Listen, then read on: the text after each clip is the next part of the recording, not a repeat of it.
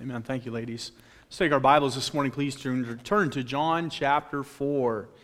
John chapter 4.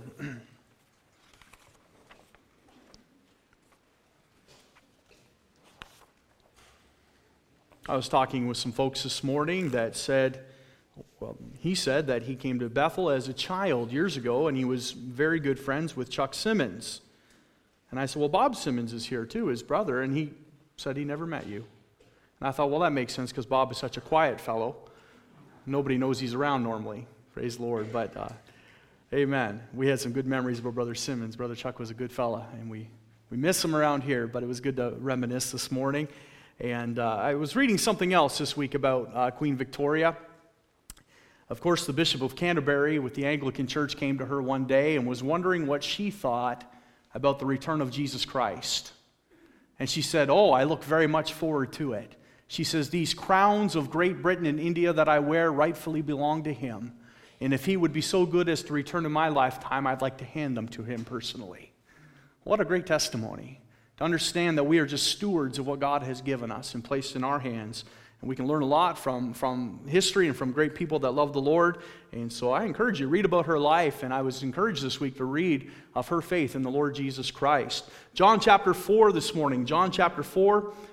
We're looking at portraits of Christ, and this morning I want to talk about Jesus, our hope. Jesus, our hope. Verse 46, the Bible says, so Jesus came again into Cana of Galilee, where he made the water wine, and there was a certain nobleman whose son was sick at Capernaum.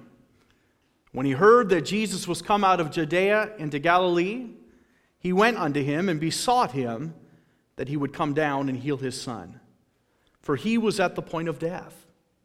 Then said Jesus unto him, except ye see signs and wonders, ye will not believe. The nobleman saith unto him, Sir, come down ere my child die. Jesus saith unto him, Go thy way, thy son liveth. And the man believed the word that Jesus had spoken unto him, and he went his way.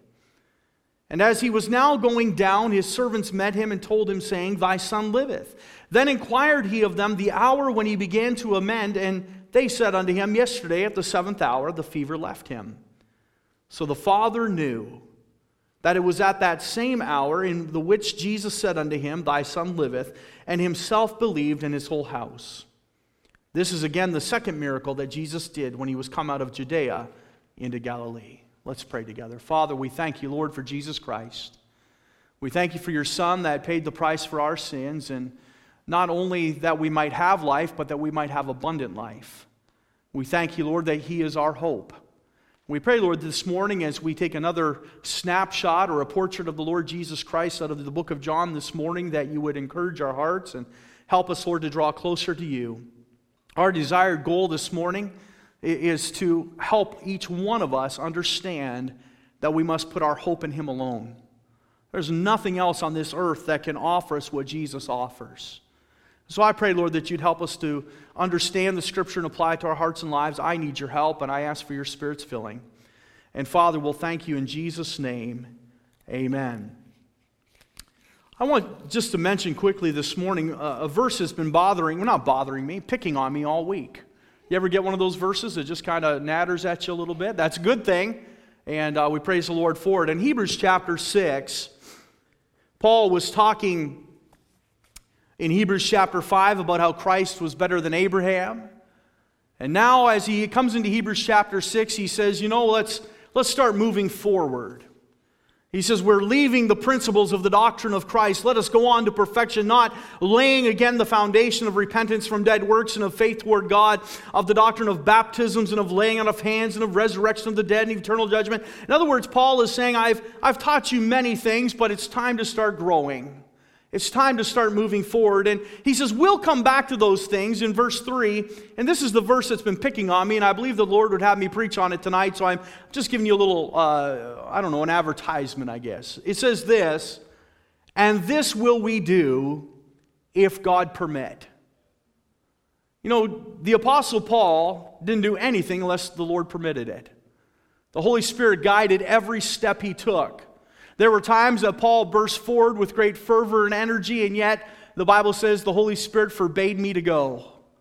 and changed his direction completely. And so we want to look tonight a little bit at that, how the steps of a good man are ordered by the Lord, but also the stops as well. God places the Holy Spirit in our life for a purpose.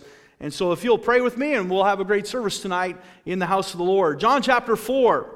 John chapter 4, the Bible says, "So Jesus came again into Cana of Galilee, where he made the water wine. And there was a certain nobleman whose son was sick at Capernaum. And when he heard that Jesus was come out of Judea into Galilee, he went unto him and besought him that he would come down and heal his son, for he was at the point of death.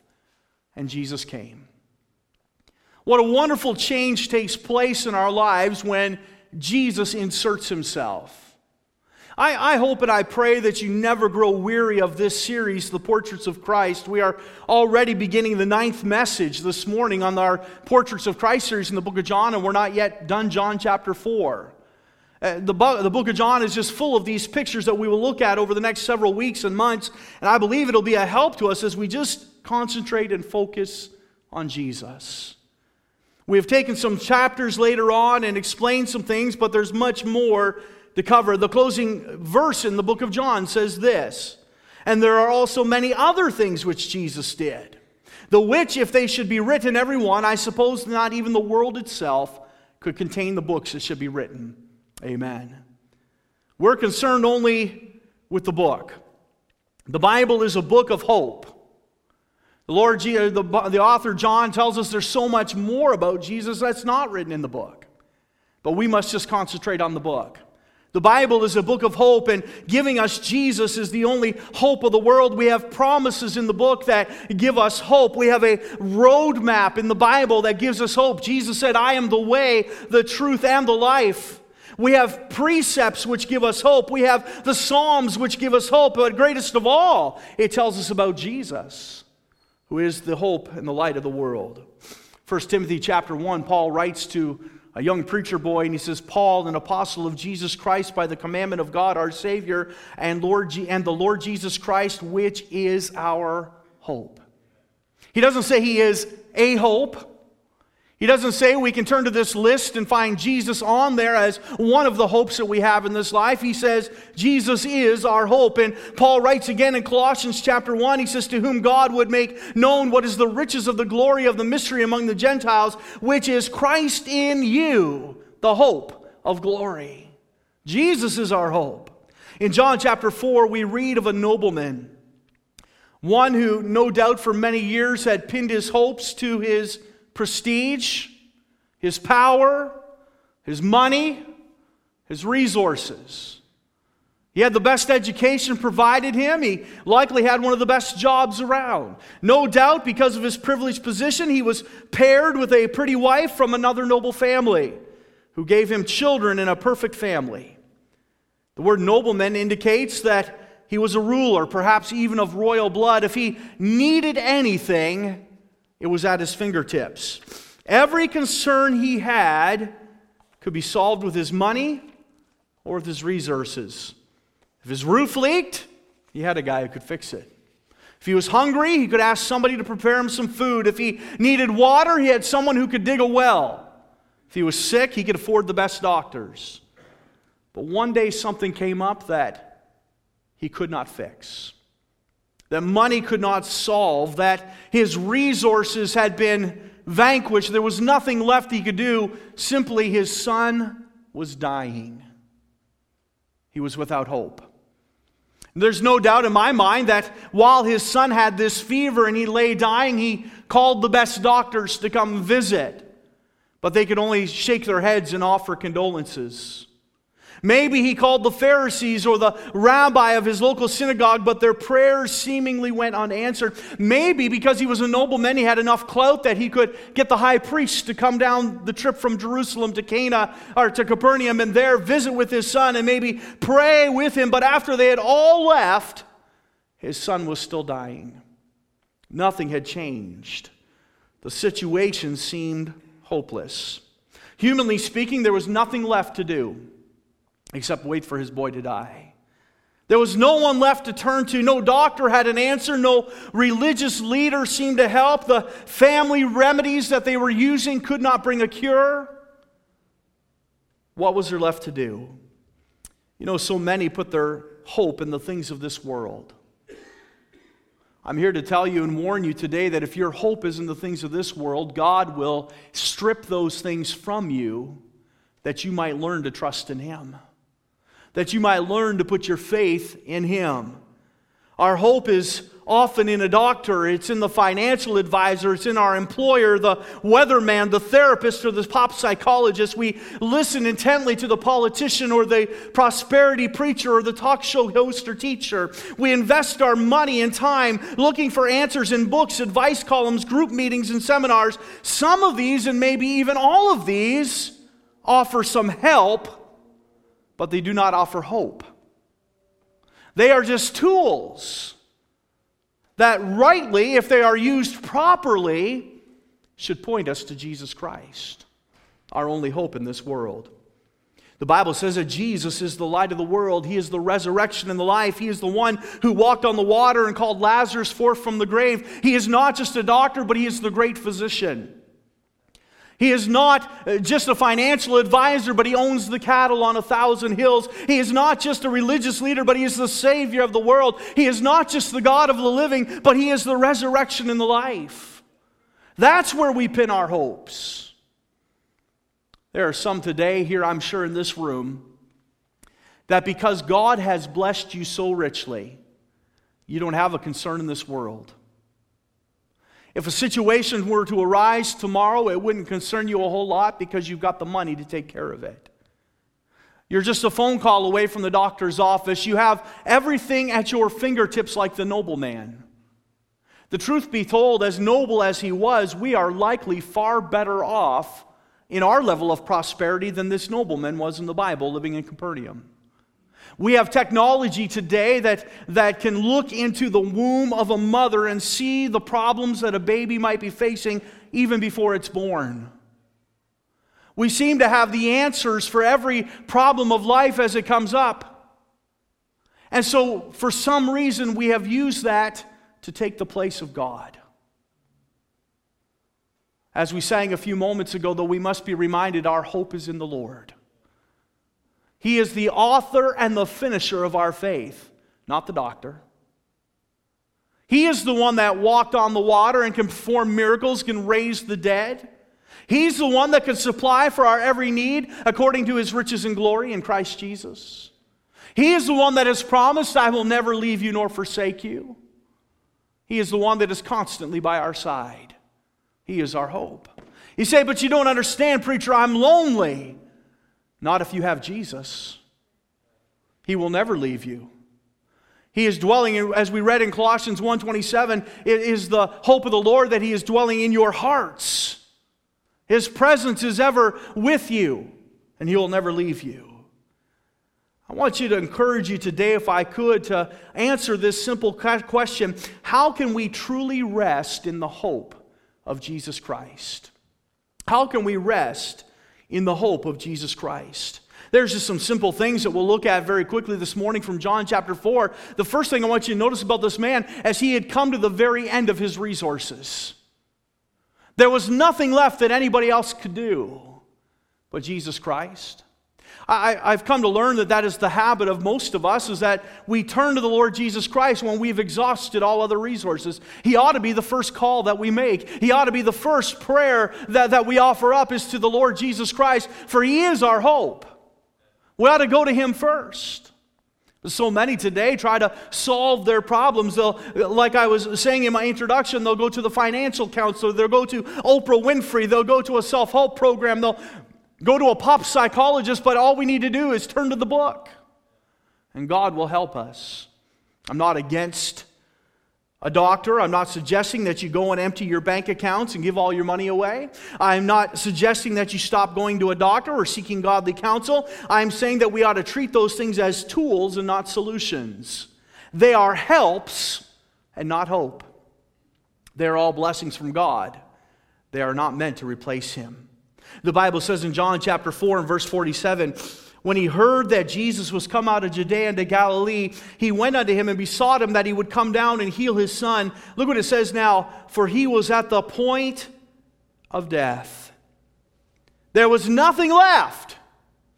There was nothing this man or his son could do but to trust in Jesus Christ.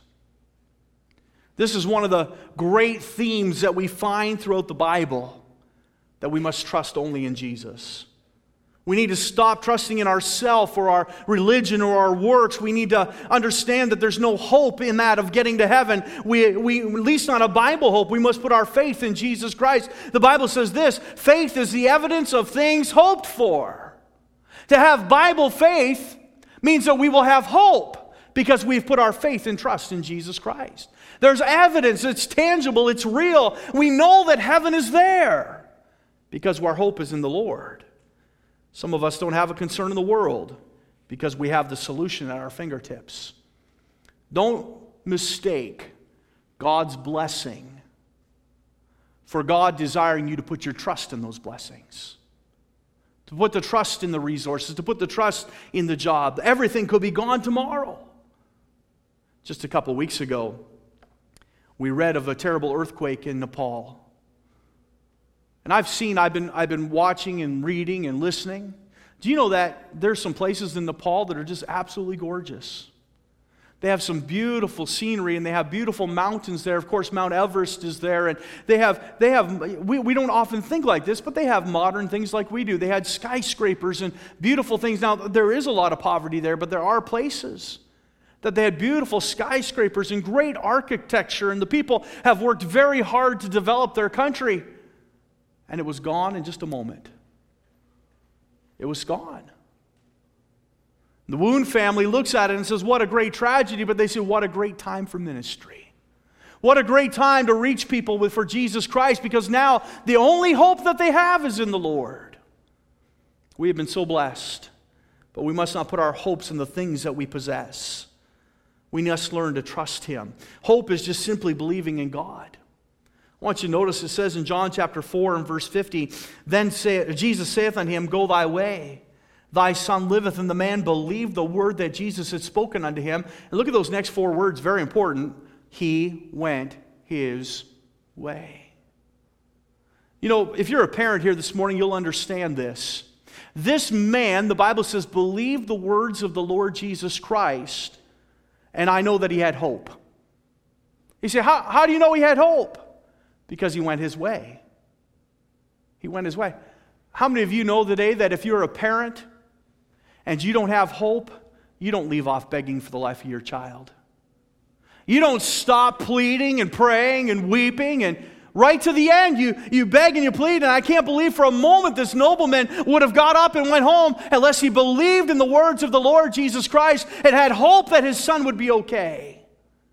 That's what hope is just believing God. Believing God is in control. Believing God will come through in the darkest hour. Romans chapter 8 reminds us that He works all things together for good. It may not always be the answer we are looking for, but God knows what is best for our lives.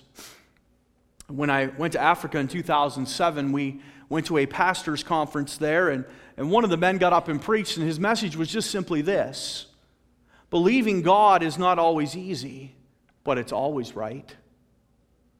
And he set out to prove from the Word of God, from Genesis, he took stories from almost every book of the Bible, and he said, and he would read that little Bible story, and he didn't even preach. All he said, he just read the Bible, and he looked up and he says, believing God isn't easy, but it's always right.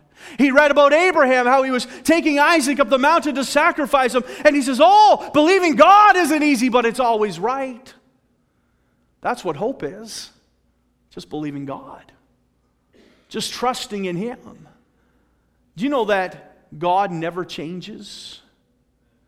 The end of Hebrews chapter 6, it's talking about the covenants of God, and it says, by 2 immutable things. Those 2 immutable things, the word immutable means He never changes. That we can trust in God and we can have hope in Him because He never changes. You say, that book isn't relevant. That promise that I go to prepare a place for you, and if I go to prepare a place for you, I will come again and receive you unto myself, that where I am, there you may be also. That's not relevant today, 2,000 years ago. It is if you have a God that doesn't change.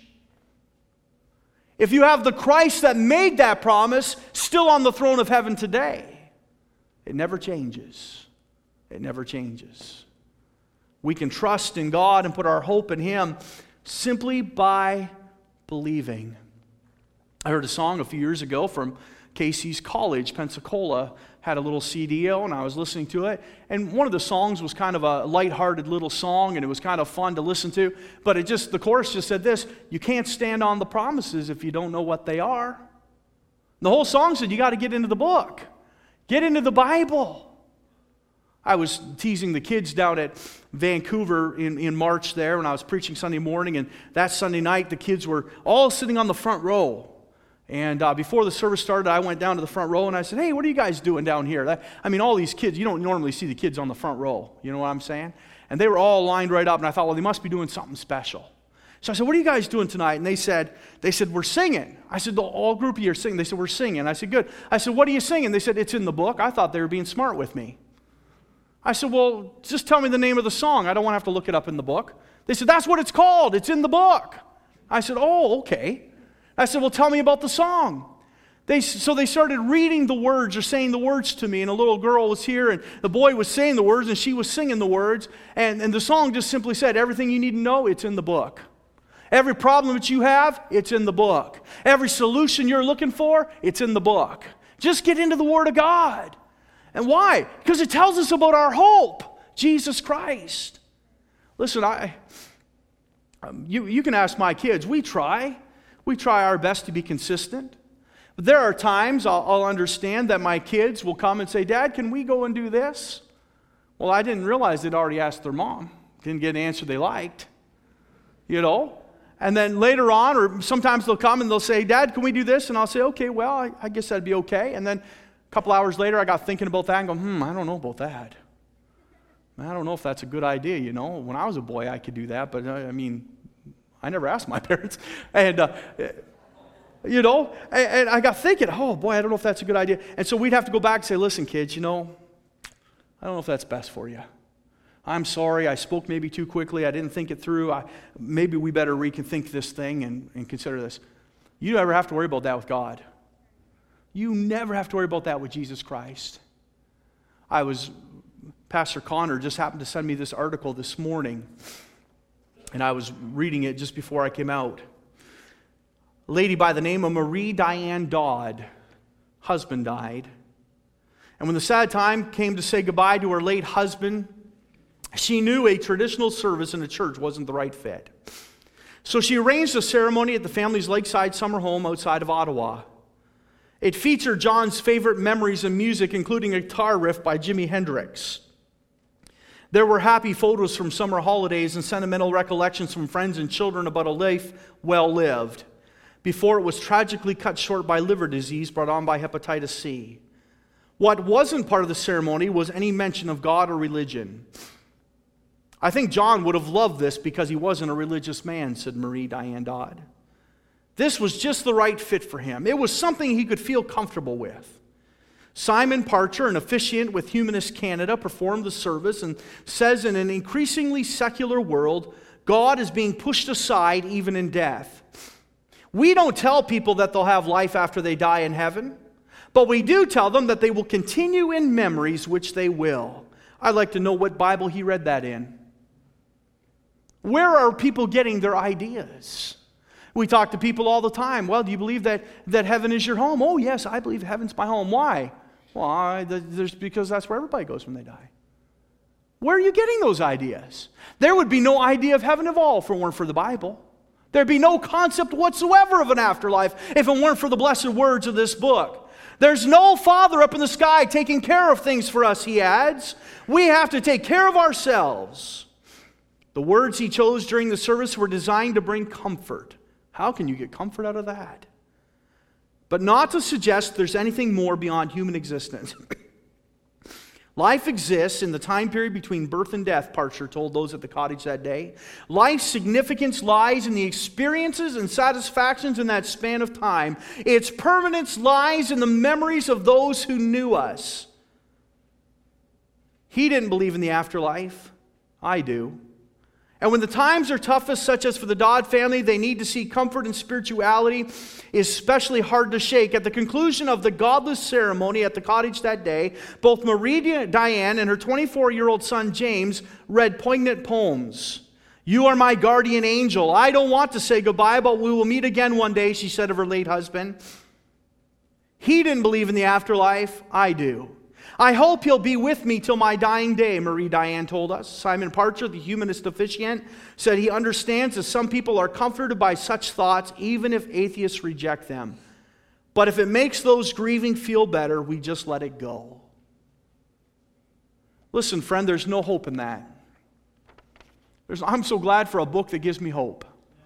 I'm thankful for a Savior that said, "I will never leave you nor forsake you." I'm thankful for a Savior that though I may have to suffer in this lifetime, I know I'll be delivered from this body of death, and I'll stand face to face in the presence of my Savior, Jesus Christ, and I will bow my face before Him, and right beside me will be Queen Victoria and the kings of this earth, and they too will bow the knee before the King of Kings and the Lord of Lords, and we will sing glory to His name.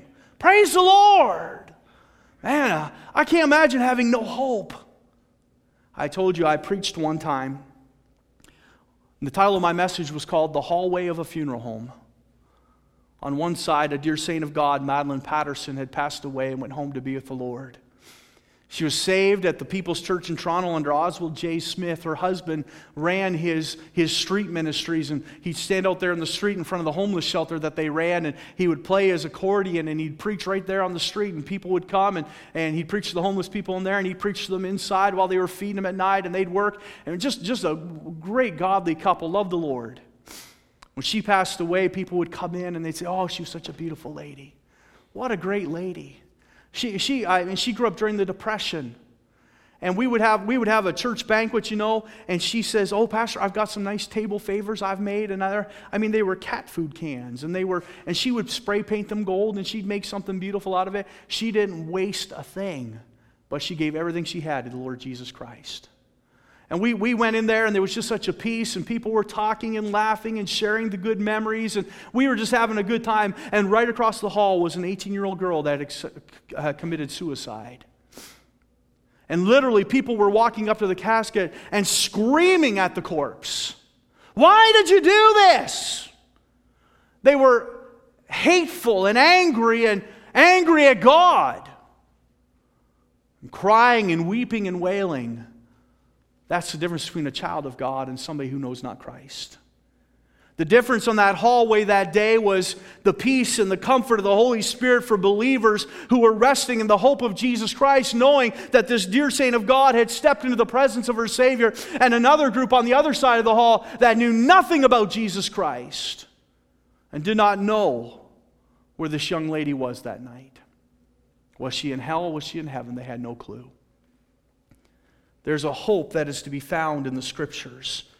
And the hope is just to simply believe the Bible. There's so many today that question the Scripture. So how can we know that this Bible is true? How can we know that this book... Listen, I'm going to tell you something, friends. You're not going to know it's true until the book gets in you. Until God starts working in your life and convincing you of its truths. Until you put your faith in the Lord Jesus Christ. The Bible says the carnal mind is at enmity with God. If you're out of the covenant of God, if you don't know Jesus Christ as your Savior today, you won't understand this. You won't understand the comfort and the peace of the Holy Spirit. You won't know His presence, but when you trust Him today, it is a decision that you will never regret, because Jesus Christ will insert Himself into your heart. His Holy Spirit will take residence in your life, and He will seal you unto the day of redemption, and you will have the peace of walking and talking with Jesus Christ on a daily basis. His Word will become new to you. His mercies will be new every morning. The sacrifice on the Christ of Calvary will be something that will bring a tear to your eye and a lump to your throat as you give glory and praise to the Savior that died for you. But you'll not know it unless you put your hope in Christ.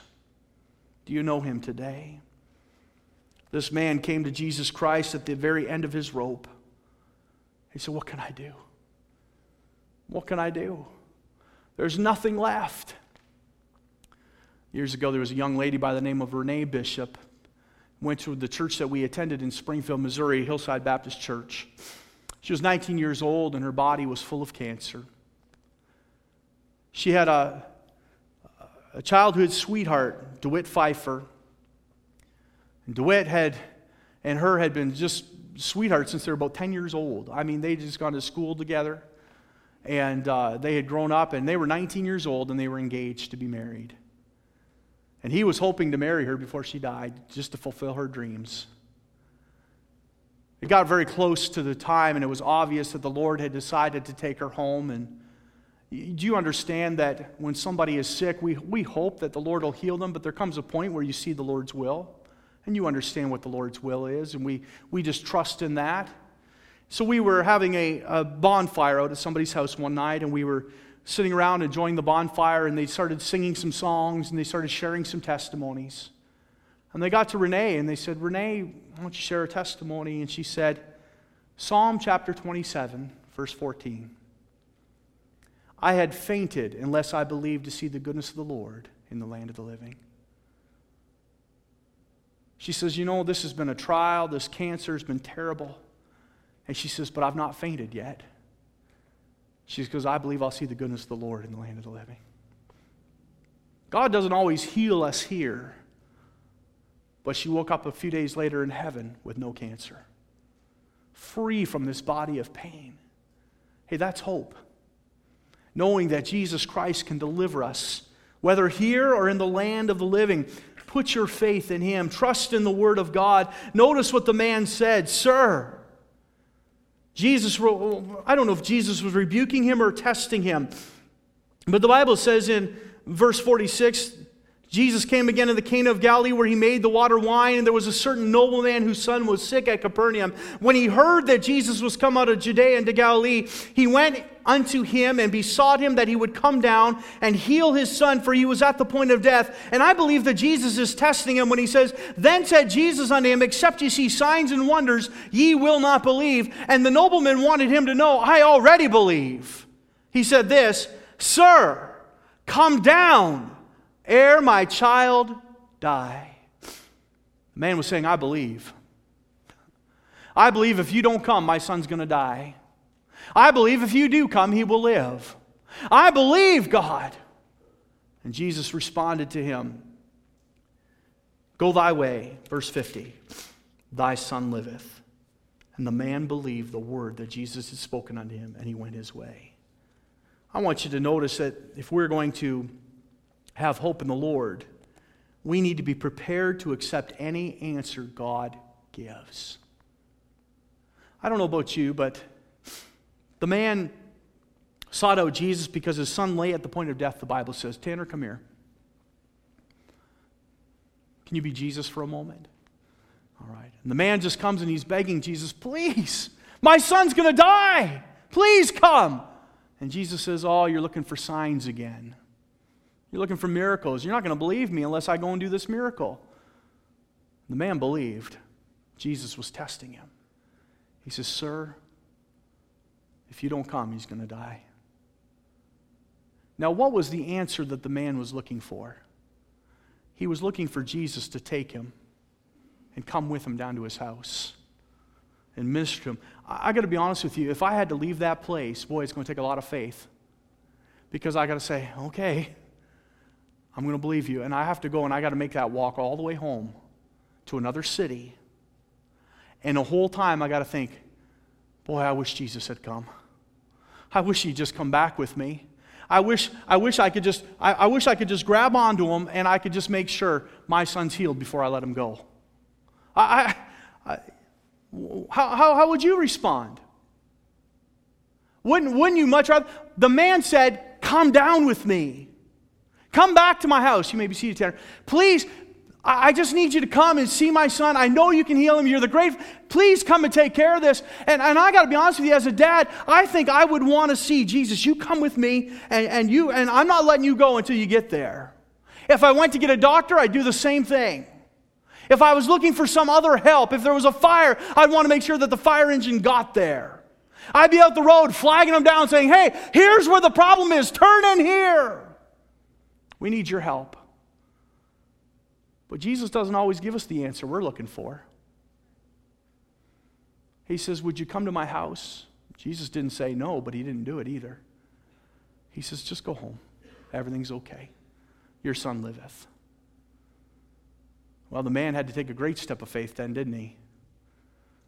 Boy, sometimes we pray and we pray and we beg God and we plead with God to do something great in our lives. Let me say this, God had something better for the man. God had something better for the man.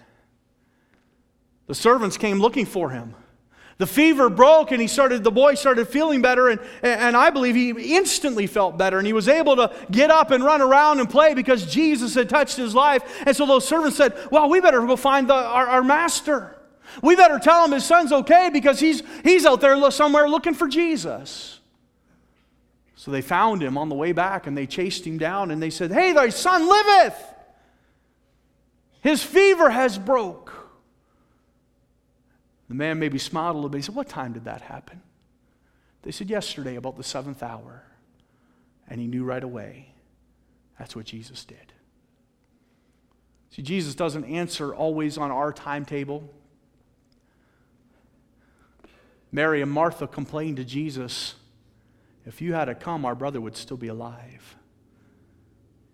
Jesus said, I'm glad that he died to his disciples, that you might see the mighty power of God. Somebody sang a song, even though he was 4 days late, he was right on time.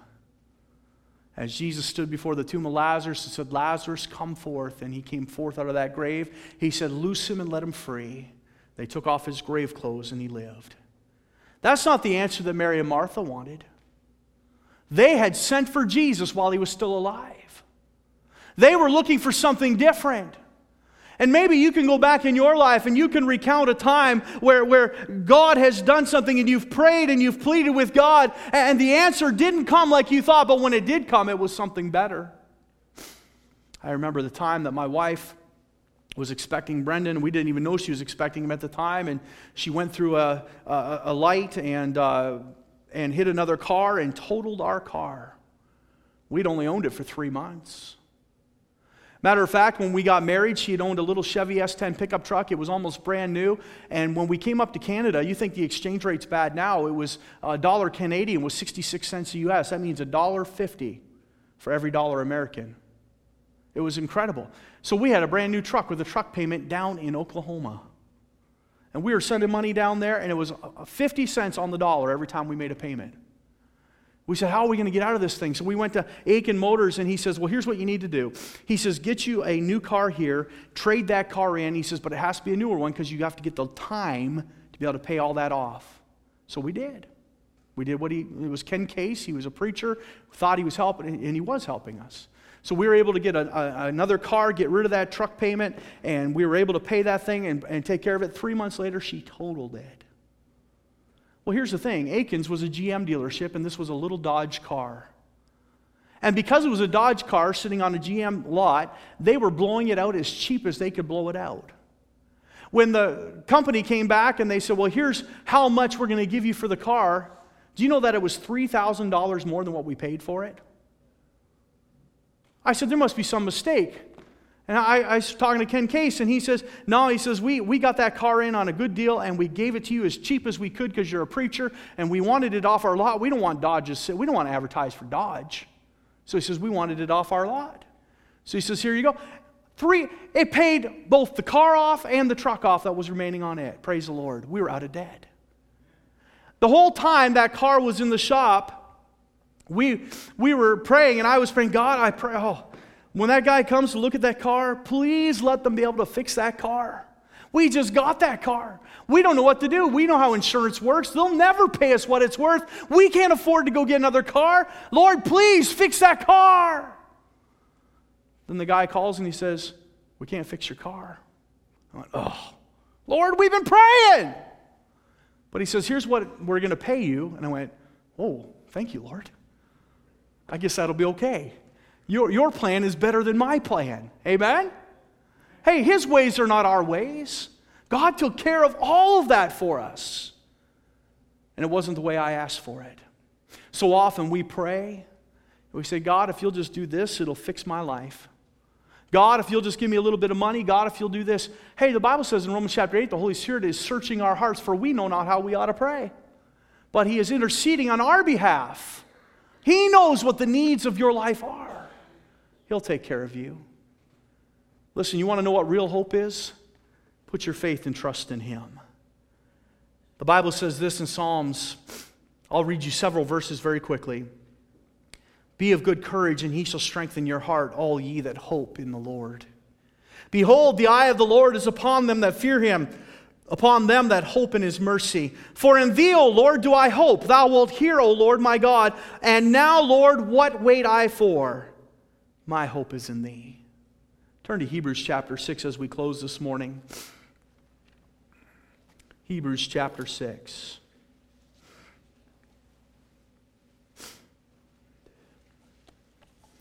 On Wednesday nights, we are going through the book of Hebrews, and so I've been spending a lot of time there, in Hebrews 5 and 6 especially this week. And that's what has provoked me for tonight a little bit, and this will we do if God permit. But understanding the context here that Christ is better. If I only have 5 minutes to teach you about the book of Hebrews, I would just say this: Christ is better. He's better than Abraham, who trusted God by faith and left the Ur the Chaldees and is the father of the Jewish race. He is better than Moses, who brought the law. He is better than angels, who were the testament to the law. He is better than Melchizedek, the great high priest, who was also a prophet and king. He is greater than all of these. And then the Bible says in verse 18 of chapter 6, that by two immutable things in which it was impossible for God to lie, we might have a strong consolation, who have fled for refuge to lay hold upon the hope set before us. And then Paul, as just a little bit of an aside here, he's talking very methodically about the testaments in the New Testament and the blood of Christ and why it's important that we get past these foundations and start building. And he says that there's some things that are unchangeable, that are immutable. It is impossible for God to lie. So we can trust that He died for our sins. We can trust in the blood of Christ. And we have a strong consolation in that, who have fled for refuge to lay hold upon the hope set before us. And then as an aside, he says this: which hope we have as an anchor of the soul, both sure and steadfast, which entereth into that within the veil, whither the forerunner is for us entered, even Jesus made a high priest forever after the order of Melchizedek. Look at verse 19 with me again. Talking about the Lord Jesus Christ and our Father, it says, which hope we have as an anchor of the soul, both sure. The word sure means it will never change. It's something that is immutable, something that changes not, something that you can always, always, always trust in. Well, it's hard sometimes. I went to the Walmart to get an oil change a while ago. And I walked up to the door and it said, we're open at 8 a.m. So I was going to drop my car off there and have Brother Baker pick me up on the way in and just leave it there till lunchtime. And I get there at 8 a.m. and I start pulling on the doors and they're locked. So I went back a little bit later, about 9 o'clock, and I said, what time do you open? They said, 9. I said, 9. And she says, yeah. I said, well, the sign outside says 8. Oh, does it? I said, yeah, and the sign here says 9:30. Oh. There's a lot of things you can't trust anymore. I went there one day and I had to pick up something, so I get in the side door. It was something for my car, and it said that they were open till 5 o'clock. And so I went in, and the ladies, I could see her in there, but the door wouldn't open. And I just thought the electric eye wasn't working. You know, it's an automatic door. And so I knocked on the door, and she opened it. She said, can I help you? I said, yeah. I said, I just need to pick something up. She goes, oh, we're closed. I said, well, it's 4:15. I said, it says you're open till 5. Well, she says, yeah, but I have to be off the clock at 5. I thought you're closed now and you don't even know it. If you're not serving customers, you're closed. I didn't say that, but I mean, we can't trust in things because times keep changing and schedules change and people are not dependable. But you can trust in this. My hope is in the Lord, and He is steadfast and sure. It's an anchor of the soul. The word sure means it won't change. Hey, if you go to John chapter 6 tonight and look at, or John chapter 14 and look at verse 6, it's going to be the same tomorrow. It's going to be the same next week. Now, the world is trying to change the Bible, but God hasn't. He still says, I'm the way, the truth, and the life, and no man comes to the Father but by me. He still says in John 14:3, I go to prepare a place, and if I go to prepare a place, I will come again and receive you unto myself, that where I am, there you may be also. It never changes. It's sure. And the word steadfast means it's something you can anchor to. It's something you can hold on to. You're not going to slide around in the storms.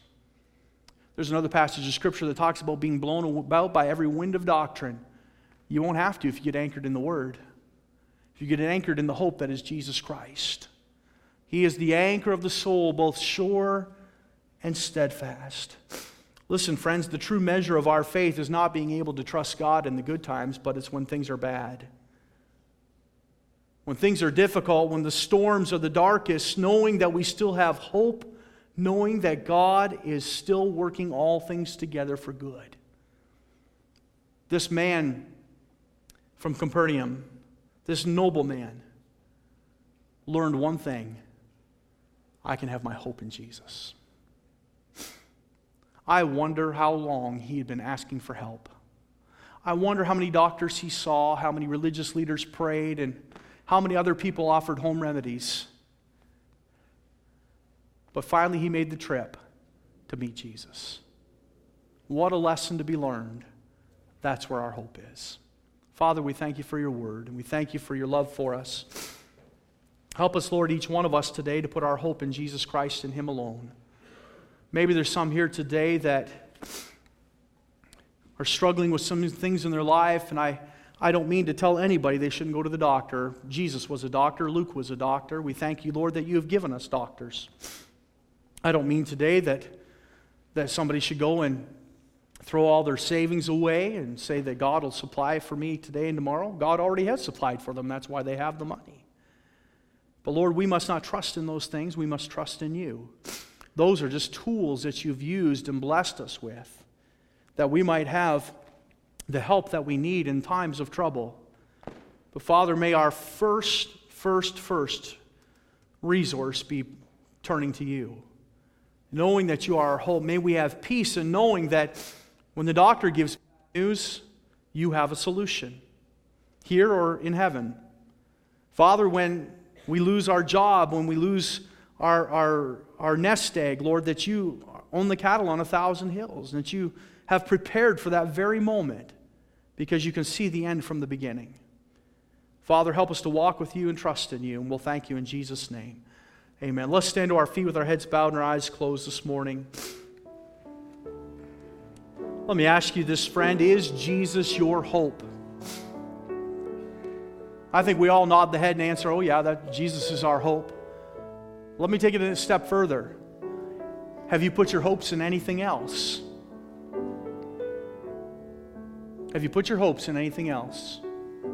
Several years ago, a friend of mine was talking about his retirement, and so rather than invest his money or whatever, he went out and bought a big house. I mean, it was like $400 and some odd thousand in a growing community, and he said, you know, one day this house will be worth $1 million, and that's my retirement. Problem is he lost his job. And he couldn't afford that house anymore, and he had to sell it at much less than what it was worth. And what he thought would be his retirement was gone. Do you have hope in something else? It's not wrong to have those things. It's not wrong to plan ahead.